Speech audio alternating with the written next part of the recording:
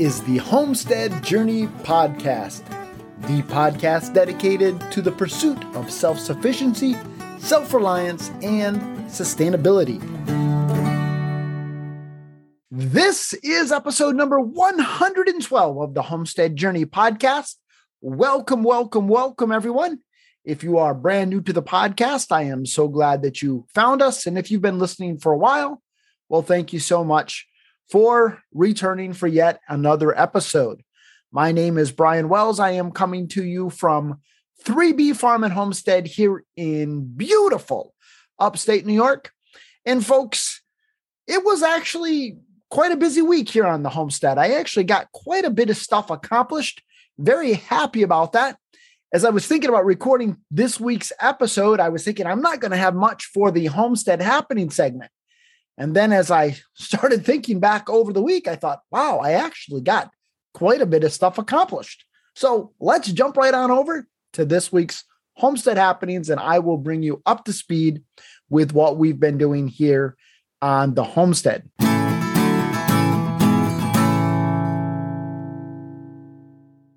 So this week actually started out on Monday with a trip to pick up some hay. The guy that I get my hay from is also getting a half a pig from me. And so what we're doing, instead of trading Benjamins, shall we say, we're actually working out a barter system, hay for a pig, which I love doing that. I did some bartering last year on some pork, and that's something that I really, really enjoy doing.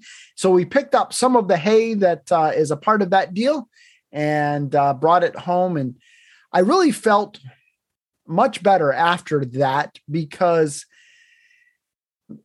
my pig situation this year, as I've shared with you before, has not been up to the standards that I would like. And in part, it's just because I've been fighting Mother Nature so hard because of all of the rain. And so getting some nice fresh hay to the pigs, it just really felt good. And I was very, very happy that they are now bedded down in some fresh hay. In fact, they need to refresh the bedding again because especially the young ones, they've eaten it all up. And so I need to get another bale down to them tomorrow. But anyhow, so we got some fresh hay. And then the remaining part of the hay from that load is actually going to be going up to the Ruth stout bed where my chickens have been busy at work, kind of tilling it up. And we're putting that to bed for the winter. One of the other things that I finally got around to doing this week is sorting out the dry beans. Now, when I shelled my dry beans, I didn't really think it through as well as I should have. And I kind of just shelled random beans all together. And then I had a mixture of Cherokee Trail of Tears beans, which is a black bean, pinto beans, and then also Golden Jacob's Ladder beans. And so they were all mixed together. I wanted to sort them out in part because you kind of use them for a little bit of different things. But then also I really wanted to have a good visual with regards to how much I actually got of each bean. And what I found is that the Cherokee Trail of Tears was the most prolific bean that I grew this year. And while they are a smaller bean, and I would like a larger black bean, they more than made up for it in the number of beans. In fact, when I was done shelling them, I had, I think, 1.5 quarts of the Cherokee Trail of Tears beans. And so I think I'm going to actually grow them again next year. I may try another type of black bean to see if I can find one that's maybe a little bit bigger, but they were certainly, while small, very prolific, and I was very happy with that. The pinto beans, and I actually think I had a mixture of pinto beans and maybe a Mayflower bean. I don't remember exactly. From that, I got about 1 quart. The one that I was not very happy with was the Jacob's Ladder bean. Out of all of the beans that I planted, I only got about 1/2 pint of actual dry beans. Now, that is actually a bush bean, and I was planning on moving away from the bush beans for dry beans anyhow, but this certainly confirmed it in my mind that I want to continue growing the pole beans for my dry beans. And then next year, I do plan on having a little better plan of attack with regards to shelling the beans and not mixing them up. So I have to sort them afterwards because, as you know, I hate fiddly things, and sorting beans is certainly a fiddly thing. But we got them sorted out, and it certainly does give me great information as I start thinking about what I'm going to plant next year, variety-wise. I finally got around, and I know here it is, early December, and I'm finally dealing with the remainder of the leaves in my yard. I know it's late. But the reason why it's late is because we have a big, huge oak tree in our front yard. And that oak tree is the one that always loses its leaves the last. And so I went ahead and gathered up those leaves, and those leaves went on into the Ruth stout bed where the chickens are still at. And that'll give them an opportunity to kind of scratch around in them, start breaking them down. And then that will help feed and build that soil there. And I'll cover it all with hay. And then in the springtime, we should be really good to go. You may remember that on the last episode, I shared with you the trials and tribulations I was experiencing with regards to setting up a new pen for our boar, Boris. A friend of mine had offered me their rock drill. And so yesterday I had an opportunity with my son's help to try that out. And folks, I just got nowhere. It was not working at all. And I didn't want to tear up his equipment. I was afraid I was going to injure myself. And so what I just opted to do is to tap out and say, you know what? Mother Nature doesn't seem to want to have a pig pen in that area. So what I'm going to do right now is add a bunch of wood chips in with Boris and his girlfriend, Betswine Ross. And it's going to be what it's going to be over the winter. And then hopefully in the spring, I'll be able to come up with another idea, maybe another location where I can move them, and I'll be happier than where they're at now. But it just is what it is. So yesterday, Brian J. and I moved, I think, 2 loads of wood chips up with Boris and Betswine Ross. And certainly their pen is much, much nicer now than it was. But that's just a short-term fix. I know that. I've got to come up with a better long-term fix. And I'm not quite sure what that's going to be, unless maybe what I do is somehow figure out a way to corral Boris in a corner or something, and then take one side down and maybe clean out his pen and start from scratch. Not quite sure what I'm going to do, but I know that this is certainly a short-term fix for the problem. But Mother Nature has spoken, and I certainly didn't want to hurt myself, and certainly didn't want to ruin my friend's rock drill. And so it is what it is. The last thing I wanted to share with you is I finally did get the snowblower fully on the tractor. I was having a little bit of struggle with that for 2 reasons. Number one, when they used the tractor for the tractor parade, they lost the pins for the sway bars. So I had to go find the right size clevis pin for it. I found that this week. And then I was having some issues getting that PTO shaft to connect up right. I always do. And part of the reason is because I only really do it once a year. And so I always have to watch YouTube videos on how to connect the PTO shaft, which makes me feel really, really dumb. But when you only put it on once a year, it is what it is. And there is a bit of an art to it. Getting that sucker lined up exactly right is a bit of a pain in the butt, but we got it done. So let the snow fly. We are ready to rock and roll. Snowblower on, and we are good to go. All right. Before we head on over to this week's Charting the Course, I do want to take a moment and thank everybody who filled out the survey last month. I really, really appreciate it. It was very helpful information and feedback. And actually, today's episode is in part a response to some of the feedback that I received. We're going to be making some changes to the podcast and to the supporting listeners program as a result of the feedback that I received. So thank you. Thank you. Thank you so much. Your feedback was very, very helpful. Now, I had promised you that I was going to live on the podcast draw names for the giveaways. However, I made a strategic mistake when I set up the forms, and that is that I never asked anybody for their name. I only asked for their email address. And certainly I don't feel comfortable giving out anybody's email address on the podcast. I have chosen 3 winners. And so look in your email, the email address that you gave me. If you are one of the winners, congratulations. Thank you to everybody else who did respond and reply. I do greatly appreciate it. And just keep an eye out for some upcoming things as a result of the feedback that I received. All right, let's head on over to this week's Charting the Course.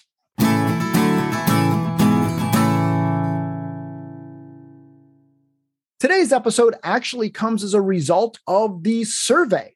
I had some people ask me about homesteading books that I would recommend. And I got to thinking that it's still early enough that if you want to add these to your Christmas list, you can. Maybe these will be some good gift ideas for somebody in your life that is into homesteading. But even if Christmas is coming past, this list hopefully will be helpful to you. As I was thinking about how to approach this, initially I thought about including books on here that maybe I hadn't read personally, but that other people highly recommend. And then I got to thinking, no, Brian, simply speak to what you know. And so this list contains the books that I have either read word for word or at least skim read and feel comfortable in recommending to you. Well, certainly, I've not read every homesteading book there is to read. And just because a book isn't on this list doesn't mean that I don't recommend it.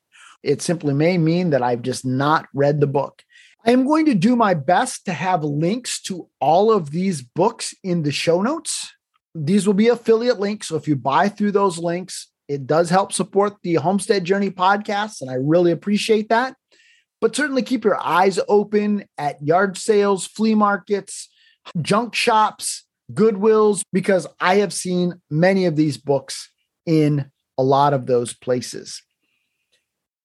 So let's jump right into it. So in the general homesteading category, my all-time favorite book is the Back to Basics book from Reader's Digest.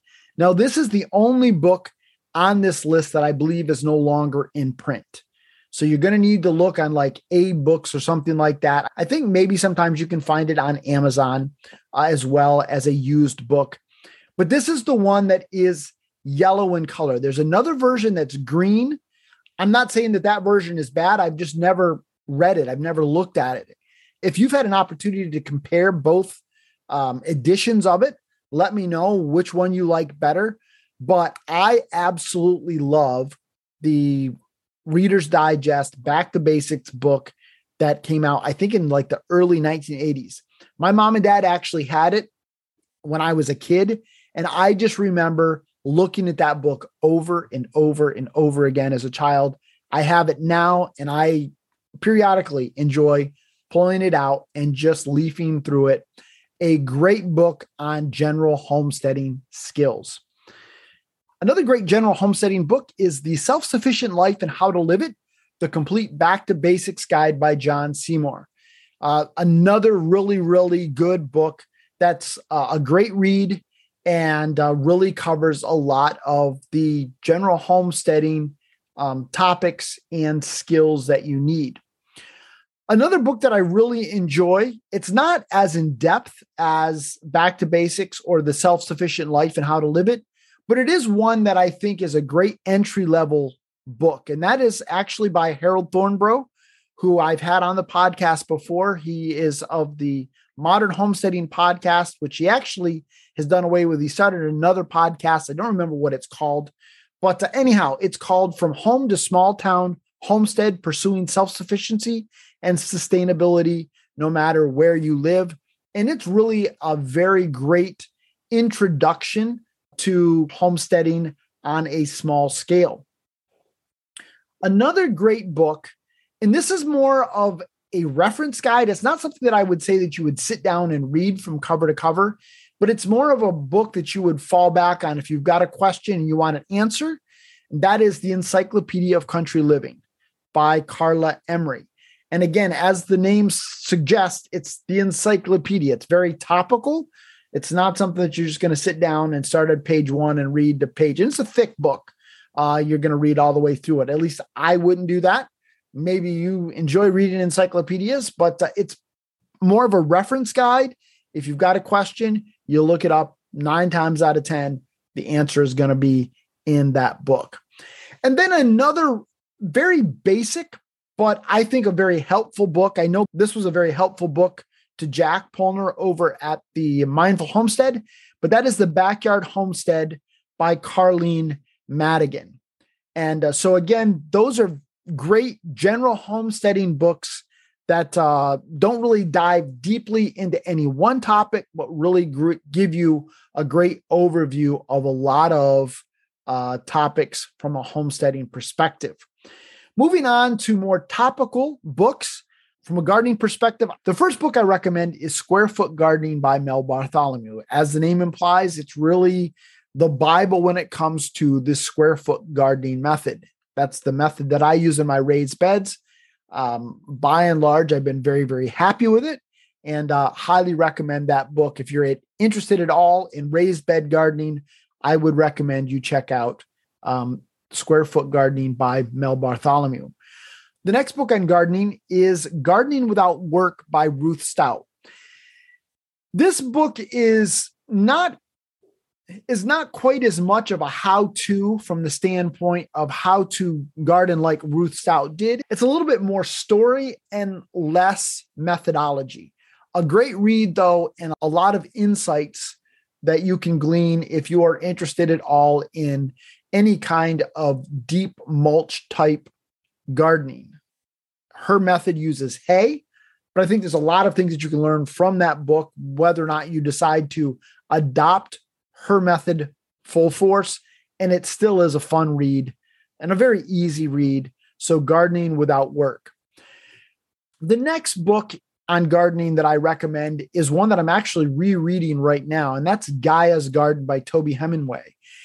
And that's a book that really looks at gardening from a permaculture perspective. And so if you're at all interested in permaculture, I think it's a great introduction to what permaculture is and how permaculture might be applied on a homesteading scale. And then the last 2 books that I'm going to recommend from a gardening perspective come from Elliot Coleman, and that's The New Organic Grower and 4-Season Harvest. I think both of those books are very, very helpful. And while I have said before on this podcast, I have determined that I am not a 4-season grower. Certainly, there's a lot of good information in both of those books. And so I would highly recommend them both, New Organic Grower and 4-Season Harvest by Elliot Coleman. One of the questions I get asked a lot is, Brian, do you have any books that you recommend with regards to raising chickens? And the book that stands out in that area for me is one called Chickens, the Small-Scale Poultry Flock, an All-Natural Approach to Raising Chickens and Other Fowl for Home and Market Growers by Harvey Ussery. It's a really great book. I don't own it. I got it from the library and read it, really enjoyed it, found it chock full of great information. It's one that I eventually want to add to my library, but that is the book that I recommend to people who are new to chickens. I do have Story's Guide to Raising Chickens here on my shelf. I haven't read it yet, and so I'm not going to recommend it, even though Story's Guides to Raising Animals certainly are highly recommended by a lot of people. I haven't read it yet, so again, not going to recommend it, but you may want to check that one out as well. From a food preservation perspective, first of all, in the canning department, there are 2 books that I highly recommend. The Ball Blue Book of Canning, and then the Ball Complete Book of Home Preserving. Recently, there's been some controversy with regards to the Ball canning books. A couple of state extension agencies have taken issue with the fact that Ball doesn't release all of their testing methodologies. And so they've called into question whether or not Ball's recipes are safe. So I do want to kind of put that out there. I feel confident and I feel comfortable in Ball's track record and the fact that they have a lot riding on the line to be putting out bad recipes. But from my perspective, those two books, the Ball Blue Book of Canning and the Ball Complete Book of Home Preserving, are great resources. From a fermentation perspective, I love The Art of Fermentation by Sandor Katz. That's a book that I want to get into my library. I've read it actually a couple of times. I got it from the library, and it's a thick book. It'll take you a while to get through it, but I really, really enjoyed that book, and it was revolutionary to me. So I certainly would recommend it to you. Now, there's a couple of books on food. I wasn't quite sure how to put these into a category, so I'm just calling them books on food. But these were a couple of books that challenged the conventional narrative with regards to food that I really found helpful.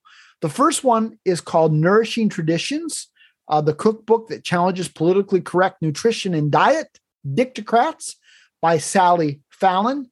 And highly recommend that book. It's a very, very interesting book. And then another book that I really enjoyed is called The Bad Food Bible, How and Why to Eat Sinfully by Aaron Carroll. Both of those really challenged some of the preconceived notions that I had with regards to food. And do I necessarily subscribe to everything that I read in those books? No, but I did really enjoy them. From the standpoint that they challenged some of my preconceived notions and got me to think a little bit differently about food. And so I found them to be very helpful, and I highly recommend both of those. The last topic that I wanted to include some books from was the autobiography/biography category. The first book in this category is one called Coop, A Family, a Farm, and the Pursuit of One Good Egg by Michael Perry. This was a book that I actually picked up on a lark at an independent bookstore and really, really enjoyed it. And it's really the story of a family that left suburbia and started an egg business. And I really, really enjoyed that book. Another book that I found very, very enjoyable is Saving the Guinea Hogs, The Recovery of American Homestead Breed by Kathy Payne, which is a look at the story of the American guinea hog. And so certainly, as an American guinea hog breeder, I found it very, very interesting and very helpful to understand the background and some of the stories of the people who raised American guinea hogs back in the day. But I really think that for any homesteader who is interested at all in breed recovery, regardless of whether or not it is the American guinea hog or not, I think it's a very great book, an enjoyable book to have in your library.